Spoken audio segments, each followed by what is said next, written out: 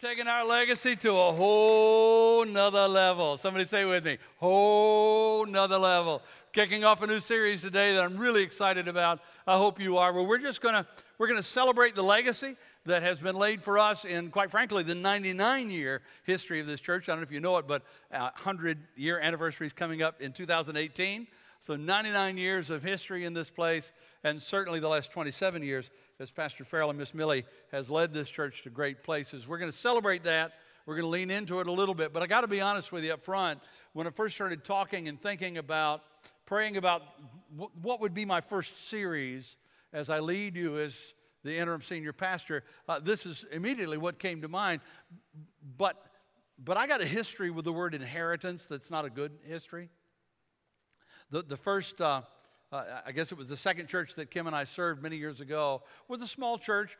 Sanctuary would seat about 125 people. There was a center aisle. And I walked out one Sunday morning and realized that I was preaching to two churches in the same building. That there was a group of people on the right side, a group of people on the left side, and they wouldn't have anything to do with each other. What had developed over the months leading up to that moment was the reality that there was a family in the church with 12 brothers and sisters, all of whom were fighting for the inheritance that was coming. Dad had already passed. Mom was probably within a couple of years of passing. And they're fighting over the inheritance. And there were two brothers that kind of personified that fight. And both of them were deacons in our church. And so over time, people started to take this deacon's side, and others started taking that deacon's side, until one Sunday morning I walked out and I got two churches in the same building. How many of you know that church was not healthy? How many of you know we did not make a difference in that community during that season? It's just, so when I start thinking about inheritance, my sphincter draws up. Can I say that in churches? Can you say that in church?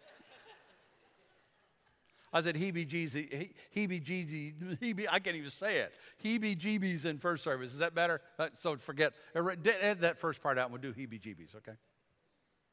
Actually, I'm excited about this series because I know something about this church family. I've been around long enough. The last 5-6 years I've been involved with the Bridge. The last couple of years working with you on staff in various capacities. And here's what I know about this church family. We ain't going to fight over our inheritance. I got one amen. We are not going to fight over our inheritance. Come on.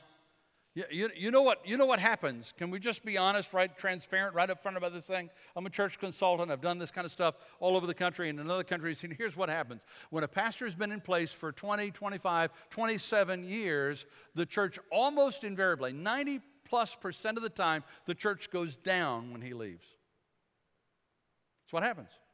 The first pastor that follows him, they even have a name for it. We call him the sacrificial lamb. So I guess I'm the sacrificial lamb. Hey, Pastor Sacrificial Lamb. Oh, you can call me that if you want to. I guess it's all right. Or you can call me Your Holiness, whichever you prefer. But it ain't going to happen to us. Come on, it ain't going to happen to us. Say it with me. It ain't going to happen to us. Look at somebody and say, it ain't going to happen to us. Because we are not going to fight over who gets to be in charge. Hello.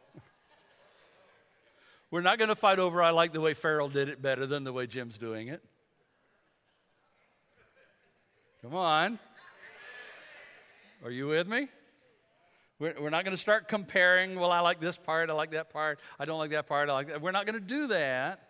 We are not going down. We go into the next level. We go into a whole nother level for the cause of Jesus Christ. Come on. But here's what else is not going to happen. We're not going to consume the inheritance that we've been given. We're not just going to say, church is big, church is strong. We're just going to rest for a while. We ain't going to do that either. We are not going to fight over it. We are not going to consume it. Here's what we're going to do. We're going to invest it for the sake of the next generation. Come on. We're going to invest it for the sake of the next generation. So because here's a truth that you need to understand. And it's true in the natural family, it's true in a spiritual family. Two key quotes. Let's put them up on the screen so we can see them. Number one, an inheritance comes at the sacrifice of one generation for the benefit of the next generation. Does that make sense? An inheritance comes at the sacrifice of one generation for the benefit of the next generation. That therefore follows to the second quote, which is any generation that is unwilling to sacrifice reduces the inheritance of the next. Let me say that again. Any generation that's unwilling to sacrifice thereby reduces the inheritance of the next. True? Not true. Can I tell you that I didn't really understand that sacrifice is not a burden at all until my mother passed away this year? I lost Mom in September. She was 87, lived a wonderful, godly life. On Wednesday night, back in August 30th, I guess it was, she told the lady that gave her a ride to church, she said, "The Lord's going to heal me tonight."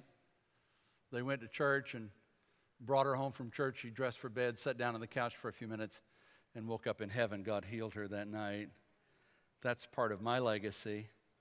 I'm so incredibly blessed by that legacy. But here's what Mom used to love to say. Mom was not a wealthy person. She wasn't an educated person. She quit school in the 8th grade to go to work in the cotton mill because the family needed her to work. We're from Bladenboro, Bladen County. And the cotton mill's what defined the economy of that area. And so she went to work. She finally went back to school in her 50s and got her GED. She was so proud of that, and we were so proud of her. But she never had a lot, lived on a farm all her life. But she used to say to my brother and my sister and I on a regular basis, every time she got a chance, she said, "Now, you know, I've saved $30,000, and that's for you kids." And I used to think I was being a loving son and an unselfish son when I would say, "Oh, Mom, spend that money on yourself. Come on, go to the Holy Land, go on vacation, enjoy that money." And she would say, no, that's for you kids. And when she passed, Sandra and Steve and I got our $10,000 apiece. You know what I did first? Well, first I tithed, of course. You know what I did next? Well, I bought a gun and some fun stuff. But you know what I did next?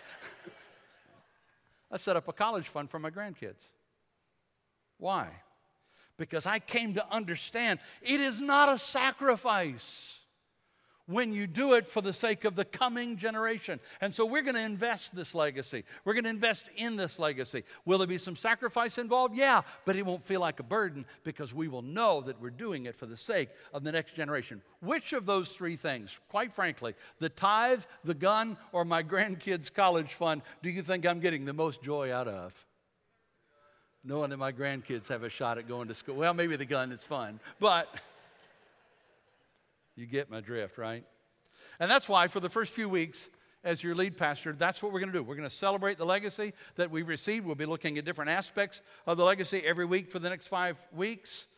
Next weekend is 4th of July weekend. It's actually July 2nd. And we're going to celebrate our legacy as Christian Americans. You know that's not a contradictory term, though some people would have you believe it is. We're going to celebrate that next week.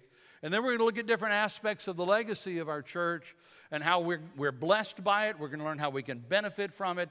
But most importantly, we're going to see what we can do to take this legacy to a whole nother level. I'll get it down. I'll get it right, I promise. I'll get it down, okay? If you want a manuscript of the messages, go to info@bridgechurch.cc. Be glad to send you a manuscript of any of these messages. And if you want to follow along today, you got your smartphone or iPad or something with you, go to the Bible app, go to events, click on Princeton campus of the Bridge, and all of the scriptures, all of the points that I'm sharing with you today are going to be there. You can take your own notes. You can save that at the end for your own study later. So take advantage of that opportunity and follow along with me this morning. If you're going to tweet anything, Facebook anything, use hashtag LegacyHNL, okay? Now, before we get into the specifics of the inheritance and of the legacy, there is a question that we need to settle, and that's really what I want to focus on today, is a simple question that has to be settled. Here it is. You ready? Yeah. Okay, one person's ready. The rest of you, do I need to explain that some more before we get into it? You ready? Okay, you got it. Okay, good. You guys got to know I need feedback or I won't know whether you're following me or not, okay? All right, here we go. Who gets an inheritance? Sons, daughters, heirs. Right? So in order to get an inheritance, you have to position yourself as an heir. Does that make sense? Simple, isn't it? If we're going to benefit from and invest in the inheritance, we first have to see ourselves as sons, as daughters, as heirs. Here's how Paul put it in Galatians 4, verses 4 through 7. But when the set time had fully come, God sent his Son that we might receive adoption to sonship. Because we are his sons, God sent the Spirit of his Son into our hearts, the Spirit who calls out, Abba, Father. Stop right there. I want you to make sure you're tracking with me. What's happened is the Father has sent the Son, and by the power of the Holy Spirit, he's quickened our hearts to know that we need to receive what Jesus did for us on Calvary, and we say yes to him. And in the process of that, we become not just part of God's creation, we become one of God's children. We become one of his sons and daughters. And I'm not going to say sons and daughters every time, so ladies, don't get offended, okay? It's not a gender-specific thing. Quite honestly, if you can call me the bride of Christ, I can call you a son of God, okay? Fair enough? All right. So you become a son. You become an heir. That's what he says. So you are no longer a slave, but God's child. And since you are his child, God has made you also an heir. Now, there's another element to that. When Paul wrote to the church at Rome in Romans chapter 8, verse 15, he said, the Spirit you receive does not make you slaves so that you live in fear again. Rather, the Spirit you received brought about your adoption to sonship, and by him we cry, Abba, Father. For those of you that don't know, perhaps that word Abba is from the Aramaic, and it's the most intimate form of father. Best translation we have in English is daddy. So we're not just adopted into the family in a formal kind of way. We actually enter into a relationship with God the Father that's an intimate one. We crawl up in his lap and let him love us. He's daddy. But here's the contrast I want you to see from Galatians 4 and Romans 8, because we're going to unpack, that's what we're going to focus on today, is that there are two options available to you. You can either be a slave to fear, or you can be a son and an heir. Do you see that? You got a choice. Those are two very clear contrast in Scripture, and you have to make a decision. If you're going to inherit the inheritance, if you're going to share in the legacy, if you're going to be an heir, then you have to give up the slavery to fear and adopt this idea of I am a son, okay, I am a daughter of God. Now that may not sound like all that big a deal to you, but guys, it's huge. It's huge. What I'm saying to you is you've got to stop thinking of God as the cosmic killjoy out to get you. You got to stop thinking of God as the guy with the lightning bolts. As soon as you do something, says, well, Shazam, I didn't know you were going to do that. I guess I got to zap you now. That's not who he is. He's not the unpleasable parent that nothing you can do is ever good enough. He is the loving Heavenly Father, Daddy, who wants a relationship with you, has made everything possible and available to you so you can. All you have to do is accept it, and when you do, you become an heir. You get a rich inheritance for you, for your brothers, and your sisters. Hear me, guys. When you give your life to Jesus Christ, you are no longer a slave to fear. I got an amen over here, and I got a head nod over there. When you give your life to Jesus Christ, you become a son, a daughter, an heir. You are no longer a slave to fear, so quit being a slave to fear. Thank you. It's amazing to me. There are millions of people all across this land who go to church every Sunday. And they sit through services and they give and they serve and they even invite people to church, but they're scared to death of what's going to happen next every day of their lives. And Jesus said, you don't have to live in fear anymore. You're not a slave to fear now. You're a son, you're a daughter, you have an inheritance. You have a daddy. Hear me, guys, when you finally get that, and it finally registers in your spirit, and you make this mental shift, something amazing begins to happen. But wait, Pastor Jim, you don't know who I am, and you don't know where I've been, and you don't know how far I've gone, and you don't know how long it's been. And my answer to that is, you're right, I don't. But it doesn't matter. Because when you give your life to Jesus Christ, here's what Paul said to the church at Corinth: if anyone belongs to Christ, there is a new creation. The old things have gone. Everything is made new. Now, here's what I got to ask. If you really really adopted that, if you really embraced that, and every time fear began to rise up and you find yourself pulling back because of fear, if you reminded yourself in that moment that Satan is the author of that fear, God is not the author of fear. He didn't give us a spirit of fear. He gave us a spirit of love and of power and of a sound mind. I am a son, I'm a daughter, I'm an heir. If you challenged that thought every time it came up, would it make a difference in your life? Would it make a difference in your marriage, your family? You think if we together really got that, not just here, but here, actually got, you think it would make a difference in this church? Do you think this church would make a difference in Wayne and Johnston counties and beyond? The truth is, the possibilities haven't entered our minds until we finally get it. I am a son of God. I am a daughter of God. I am an heir to the great inheritance that He's given us. I can be free from the hurts and the habits and the hang-ups that have been holding me back long enough. I can be free from the fears that have been holding me down long enough. I can walk in my inheritance because of who I am in Jesus Christ. I am an owner in the family business, God and Sons Incorporated. And I can start acting like an owner. Got it? So my goal through this whole series is that we get it.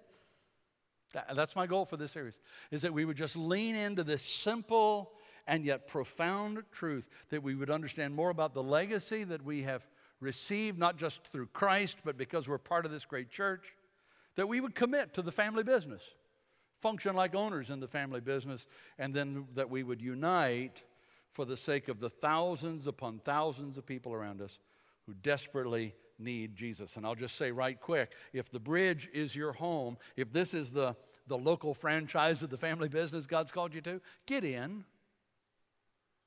Get in. Roll up your sleeves and be a part of it. Become an owner. In fact, we got a class coming up July 30th. Right now, you can text ownership to 72345, and we'll get in touch with you, give you the details. We're actually going to offer the ownership class during Sunday morning services. You don't even have to come out for another time. You can worship in 1 hour and take the class in another, but get in, be a part of it. And frankly, if you've been here a long time and it's been a while since you've done the ownership class, I would encourage you to do it again, just as a fresh start, a new beginning as we enter into this new season in the life of our church. And if this isn't it, then go find a God-honoring, Jesus-centered, Bible-teaching church and get in there. Because we're all in this together for the cause of Christ. What I want to do in the few minutes I've got left is I really just want to help you evaluate. I want to help you take a look at yourself and ask yourself the question, am I functioning as a slave to fear or as a son with an inheritance? There are 4 contrasts that I see in Scripture that will help us to kind of evaluate our mindset. And again, it's a mental mindset. It's a spiritual truth that has to get into our hearts. You may be acting exactly the same way as somebody else, but there may be a totally different motive and a totally different thing going on in the inside. So I want you to ask yourself the question, am I living as a slave to fear, or am I living as a son with an inheritance? And if I'm living as a son, then how am I investing that inheritance for the generations to come? Let's just spend a few minutes. Let's unpack these 4 simple contrasts. You ask the Lord to help you see where you stand in all of this. Okay, you ready to get into it? Because you know I'm going to explain it some more if you didn't say yes, right?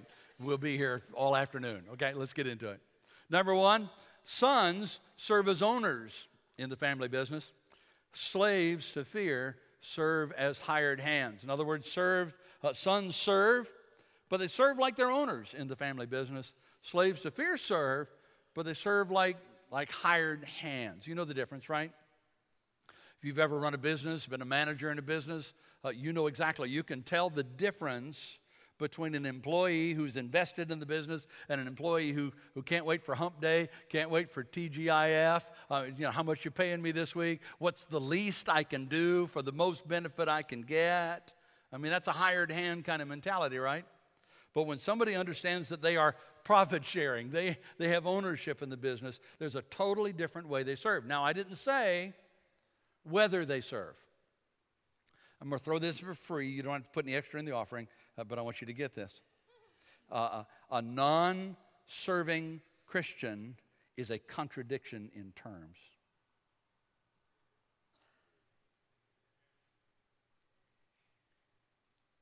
At one point, Jesus, with his disciples, said, all authority is given me in heaven and in earth.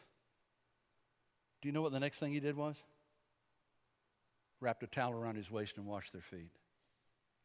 A non-serving Christian is a contradiction in terms. So I'm not suggesting for a moment that you do serve or don't serve. I'm talking about why you serve. Larry Stockstill, pastor of Bethany World Prayer Center in Baton Rouge, says it this way: hired hands work for sundown and a paycheck.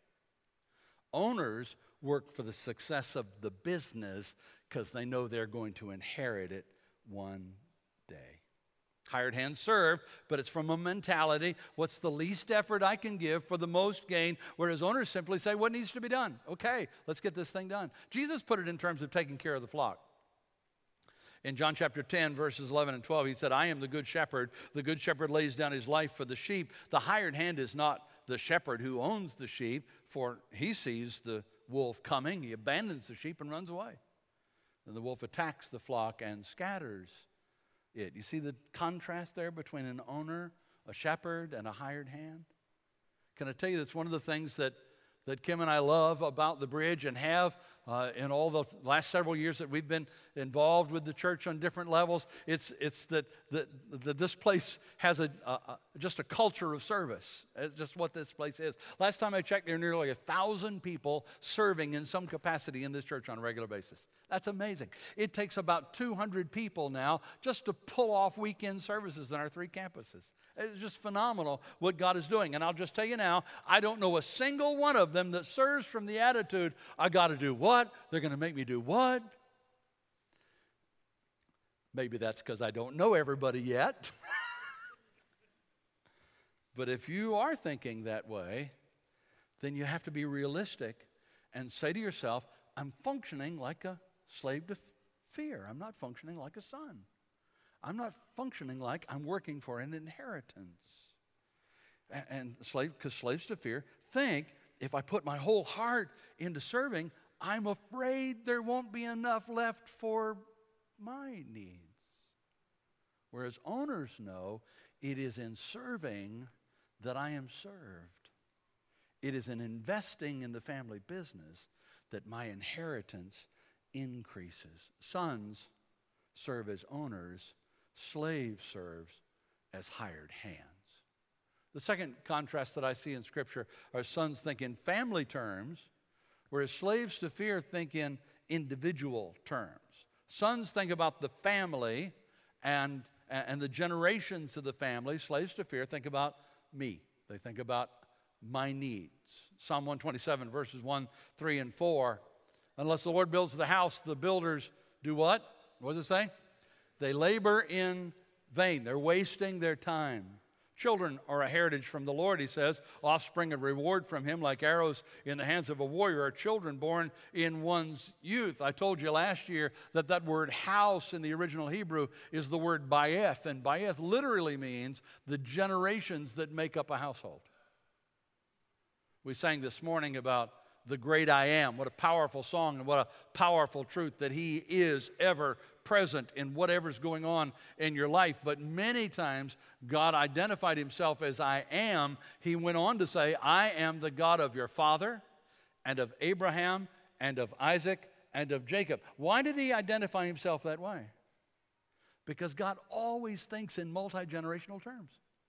He always thinks of himself across the generations. And that's what owners do. That's what sons and inheritors do, is they think across generational lines. And so what this says to me is unless we invest in the generations, every generation that's reflected in our church, and certainly the generations that are coming along, unless we build the generations, we're wasting our time. How do you think Farrell and Millie will feel in a year or 2 or 5 if the Lord tarries and they watch what they invested their lives to build crumble how do you think they'd feel? They would know that's not what we invested in. Can I tell you guys that Farrell and Millie's legacy is not the big buildings that we have? Not that we're the largest church in the region. That's not their legacy. Their legacy has nothing to do with any of that kind of stuff. You know what their legacy is? Their legacy is Andy and Andrew and Andrea and Ashley and Alicia and Adam and Curry and Katie and Gage and Jared and Joey and Jim and Jimmy and Jared and Jamie and Jamie and Jamie and Jamie. And some of those are girls and some of those are boys, I'm learning. And Josh and Justin. And I could go on, but you get the point. It's all about the generations that have come up. And we're going to celebrate that during this series. Our Bridge Kids are going to come on stage and join us in worship one Sunday during this series. It's going to be awesome to see the generations here. Do you understand that the reason Pastor Farrell was able to step away when he did was not because he doesn't love us. It's because he came to the conclusion that it was in the best interest of the family that he do that. And Farrell wasn't working for him. He was working for him, and he was able to do it. When Kim and I left Community Church in Chesapeake after starting the church and led it for 25 years, people said to me, Jim, it must be really hard to leave. And I said, well, it's hard to leave friends. It's hard to leave family. We left 2 sons and 4 grandkids in Virginia. Yeah, it can be hard to leave, but let me tell you, when I see how well the church is doing since we left, I'm disgusted. I'm just as proud of leaving when I did as I was of being there when I was there. Why? Because I think multi-generationally, and that's what Farrell does, and that's what we've got to do as we look down the road, not just about me. That's what slaves to fear do. We think like sons, like daughters, like heirs. We're thinking across the generations, and we're sacrificing for the sake of the generation that is coming. So until you get that, you're going to catch yourself saying, what have they done for me lately? They say, what about me? What about my needs? And when you do that, please understand, you're thinking like a slave to fear, not a son or an heir. You need to take those thoughts captive. The third contrast I see in Scripture are sons serve the family vision. Slaves to fear use the family for their vision. Do you see the distinction there? It's amazing to me as the church gets larger how many politicians start attending at election time. Why? Because there's a lot of votes sitting in them chairs. That's why. So I even had a guy come to me one time several years ago who was with Amway. Got nothing against Amway, but he came to me one day and he said, you know what, Pastor Jim, if you'll give me the church database and let me use your name, I'll give you all the profits from the sales. And I said, you know what, dude, when people see me coming, I don't want them to think Amway. I want them to think Jesus, so I'll pass. Nothing wrong with Amway. Come on. Not against Amway. But there is this sense in which we're not here for our vision. We're here for the family's vision. And we link arms together. Again, it's part of our legacy as a church. Think about, we celebrated last week some of the people that have been here the whole 27 years that Farrell was pastor. Think about the changes those people had to endure over the years. Moving locations, changing worship styles, changing structures and systems, having access to Farrell in those early days. You could just go sit down with him, spend an hour if you wanted to, and then it took a month to get an appointment, and then you couldn't get one unless you were dying. Farrell came in for last rites. That was it, That's just the reality of change when you reach a community for Christ, and people endured that change. Why? Because they weren't here for their own vision. They were here for God's vision. And Farrell had this amazing ability, still does, of being able to see and help us see what God could see was coming. He had this capacity to see what could be and even what God says should be and will be and help us buy into it. And the sons and daughters in this house through the years have linked their arms to make that become reality. And that's why this church of 15, 16, 1,700 every weekend, 2,500 in the family out in the middle of a hog pasture exists. Because it's filled with sons and daughters, heirs who understand those dynamics. working together for the vision to become reality. Solomon understood how critical that was 2,500 years ago. Here's what he said. I like the way the Message paraphrases it in Proverbs 29:18. If people can't see what God is doing, what do? They stumble all over themselves. Can't you see it? Well, I don't know what's coming next, so let's just keep doing stuff, right? They stumble all over themselves, but when they attend to what God reveals, they are most blessed. So what's he talking about when they attend to what God reveals? They're not talking about what we do day by day or don't do day by day. They're talking about this capacity to look down the road and understand why we exist and where we're going. Put it in modern terms, Peter Drucker, the famous business guru, said that every business needs to ask two simple questions. And number one, what business are we in? Number two, how's business? Well, churches have got to do the same thing. We've got to stop and ask ourselves, what business are we in? And then we got to ask, how's business? So what business are we in? If I ask you to take a piece of paper out right now and write down what business we're in, what would you write? No doubt some people say, well, we're in the business of singing songs and preaching sermons and teaching children and serving in the community. We're in the business of doing that stuff. And I would say, thank you, but no. Those are things we do in order to move the business forward, but that's not the business we're in. The business we're in is giving life by giving Christ. The business we're in is creating environments where you can belong before you believe. We will accept you. We're not concerned with where you've come or how far you've come. We're just concerned with the direction of your feet from this point forward.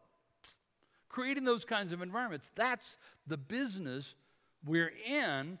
But still, we have to stop every now and then and ask ourselves the question, how's business? And here's what I know about the legacy of this church. Anytime along the way that we needed to stop doing what we were doing and do something different, what did we do? We did it. We changed. Because the vision didn't change. How the vision got fulfilled had to change as time went on. Does that make sense? Is that making sense? The message doesn't change. That's God's message. Right? Where we're going doesn't change. That's the vision. That's God's vision. But what we do to share the message, what we do to accomplish the vision, has to change. I read about a company some time ago that made drill bits, and they were one of the early pioneers in the drill bit business, and they actually dominated market share in the industrial revolution until eventually they looked around and realized that they had not kept up with R&D.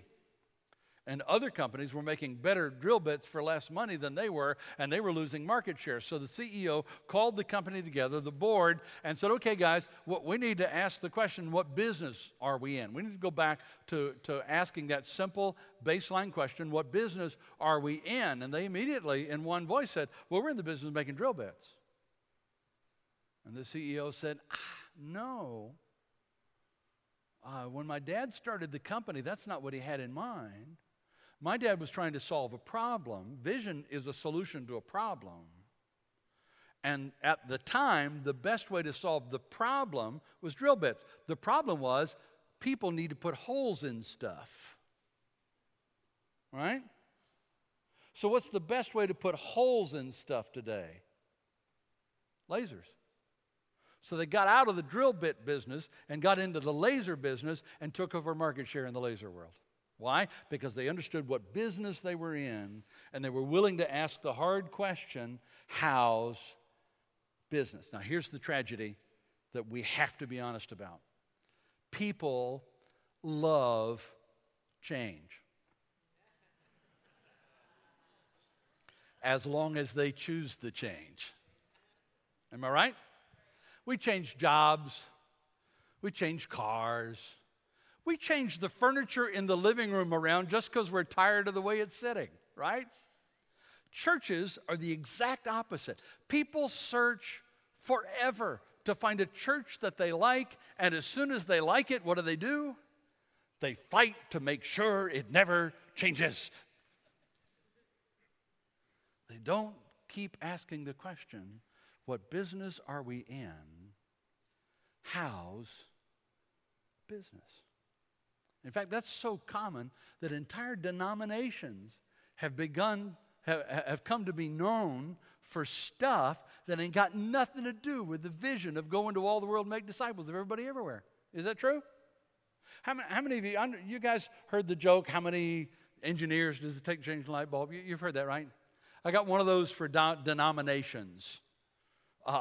How many of each denomination does it take to change a light bulb? So we come from every background. Let's just have some fun with this thing, okay? How many of you come from a Methodist background? We got any Methodists among us?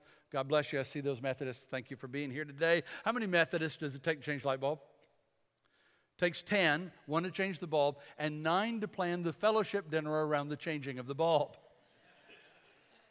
Because Methodists do dinners, right? Got any Episcopalians with us? Episcopals? Got any Episcopal background? We had some in first service. How many Episcopals does it take? It takes 1 to change the bulb and 9 to lament how much they liked the old one. Got any Presbyterian backgrounds? We got some of those Presbyterians. God bless you. I see you. Okay. How many does it take, Presbyterians? 1 to change the bulb plus 5 committees to review the idea first and its feasibility, right? How many charismatics does it take to change a light bulb? Takes 10. Got some charismatic background folk, right? Takes 10, 1 to change the bulb, and 9 to come against the spirit of darkness in the house. Right? Got any Quakers here? I know we got some Quaker background folks here. How many Quakers does it take? It takes 10 to form a group and wait for the Spirit to move one of them to change the bulb. Catholics? Somebody from a Catholic background here? Yeah, we got some Catholic background. How many Catholics does it take? None. They use candles.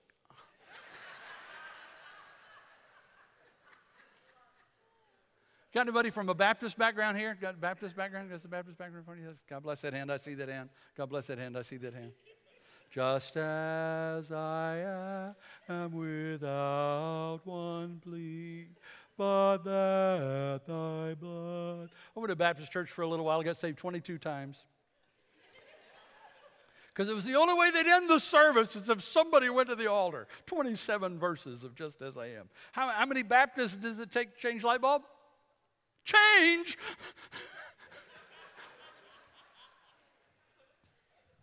How many bridge owners does it take to change a light bulb?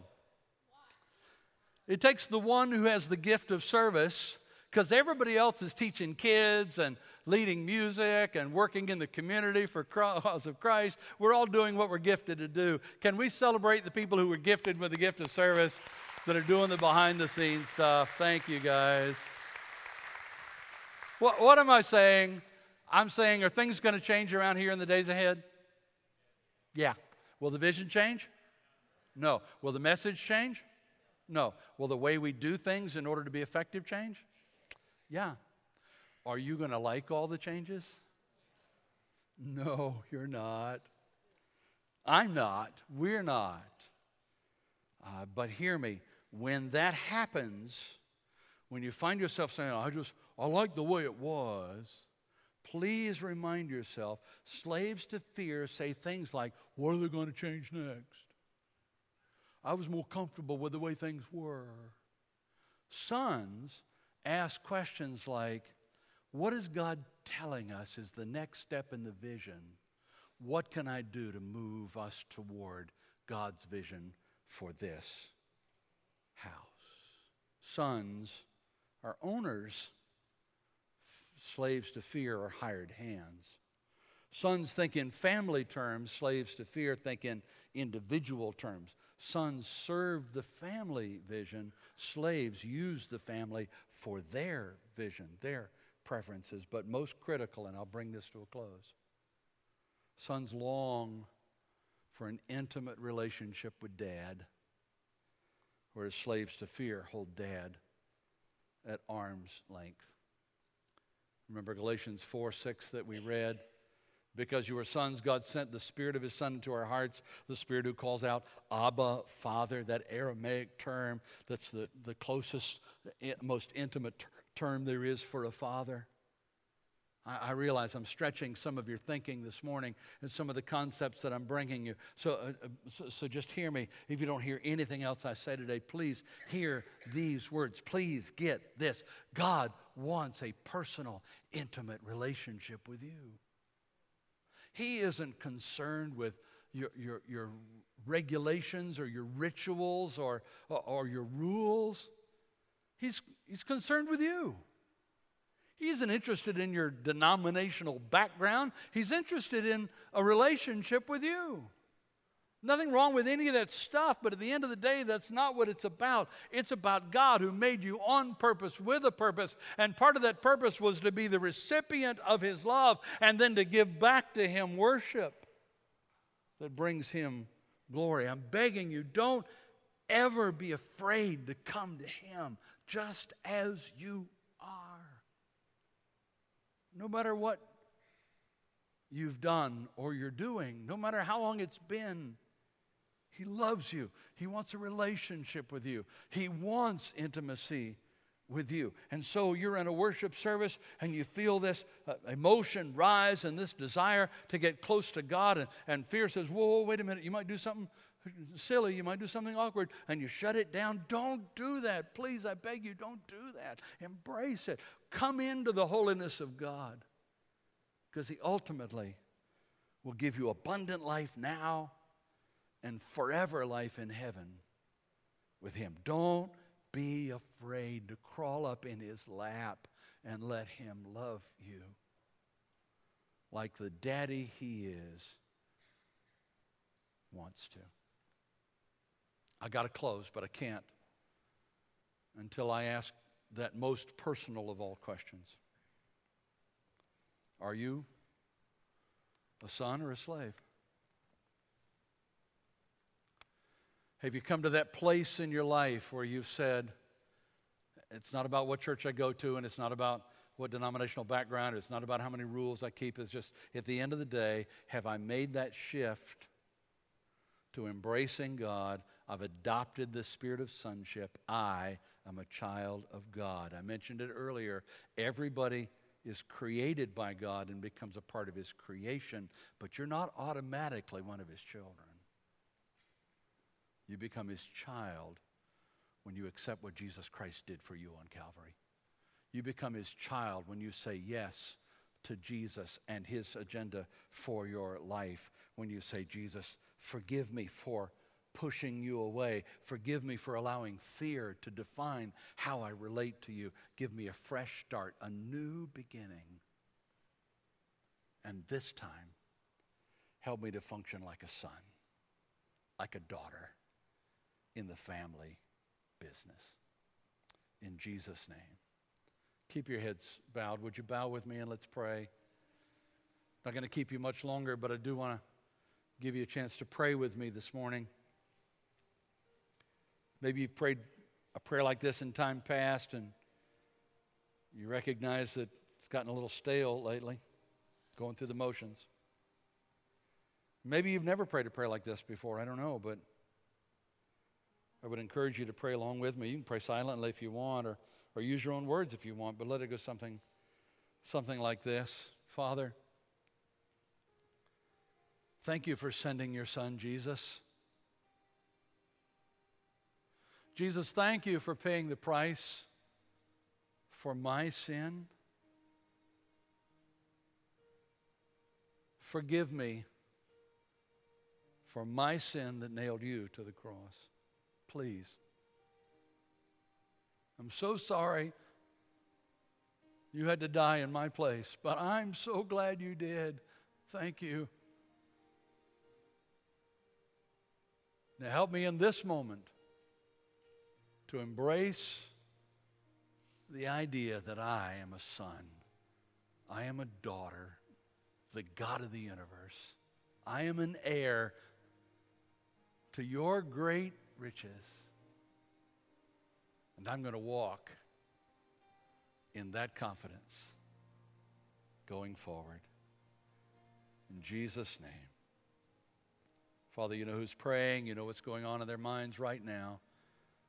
Bring us all to that intimate place with you, a step in your direction as a result of the service today. In Jesus' name. Amen. Guys, the Bible says that if you believe in your heart and confess with your mouth that Jesus is Lord, you will be saved. So I'm going to ask you to take one more step. I'm not going to embarrass you, but I'm going to ask you to take one more step. Would you let us know you just prayed that prayer? If you prayed that right now, would you let us know that? You can text New Life to 72345. Or you can take that Connect card that's in front of you and fill it out. There's a place you can check a box. Just turn it in. The one for change ushers will be at the door as we're leaving today. Throw it in there.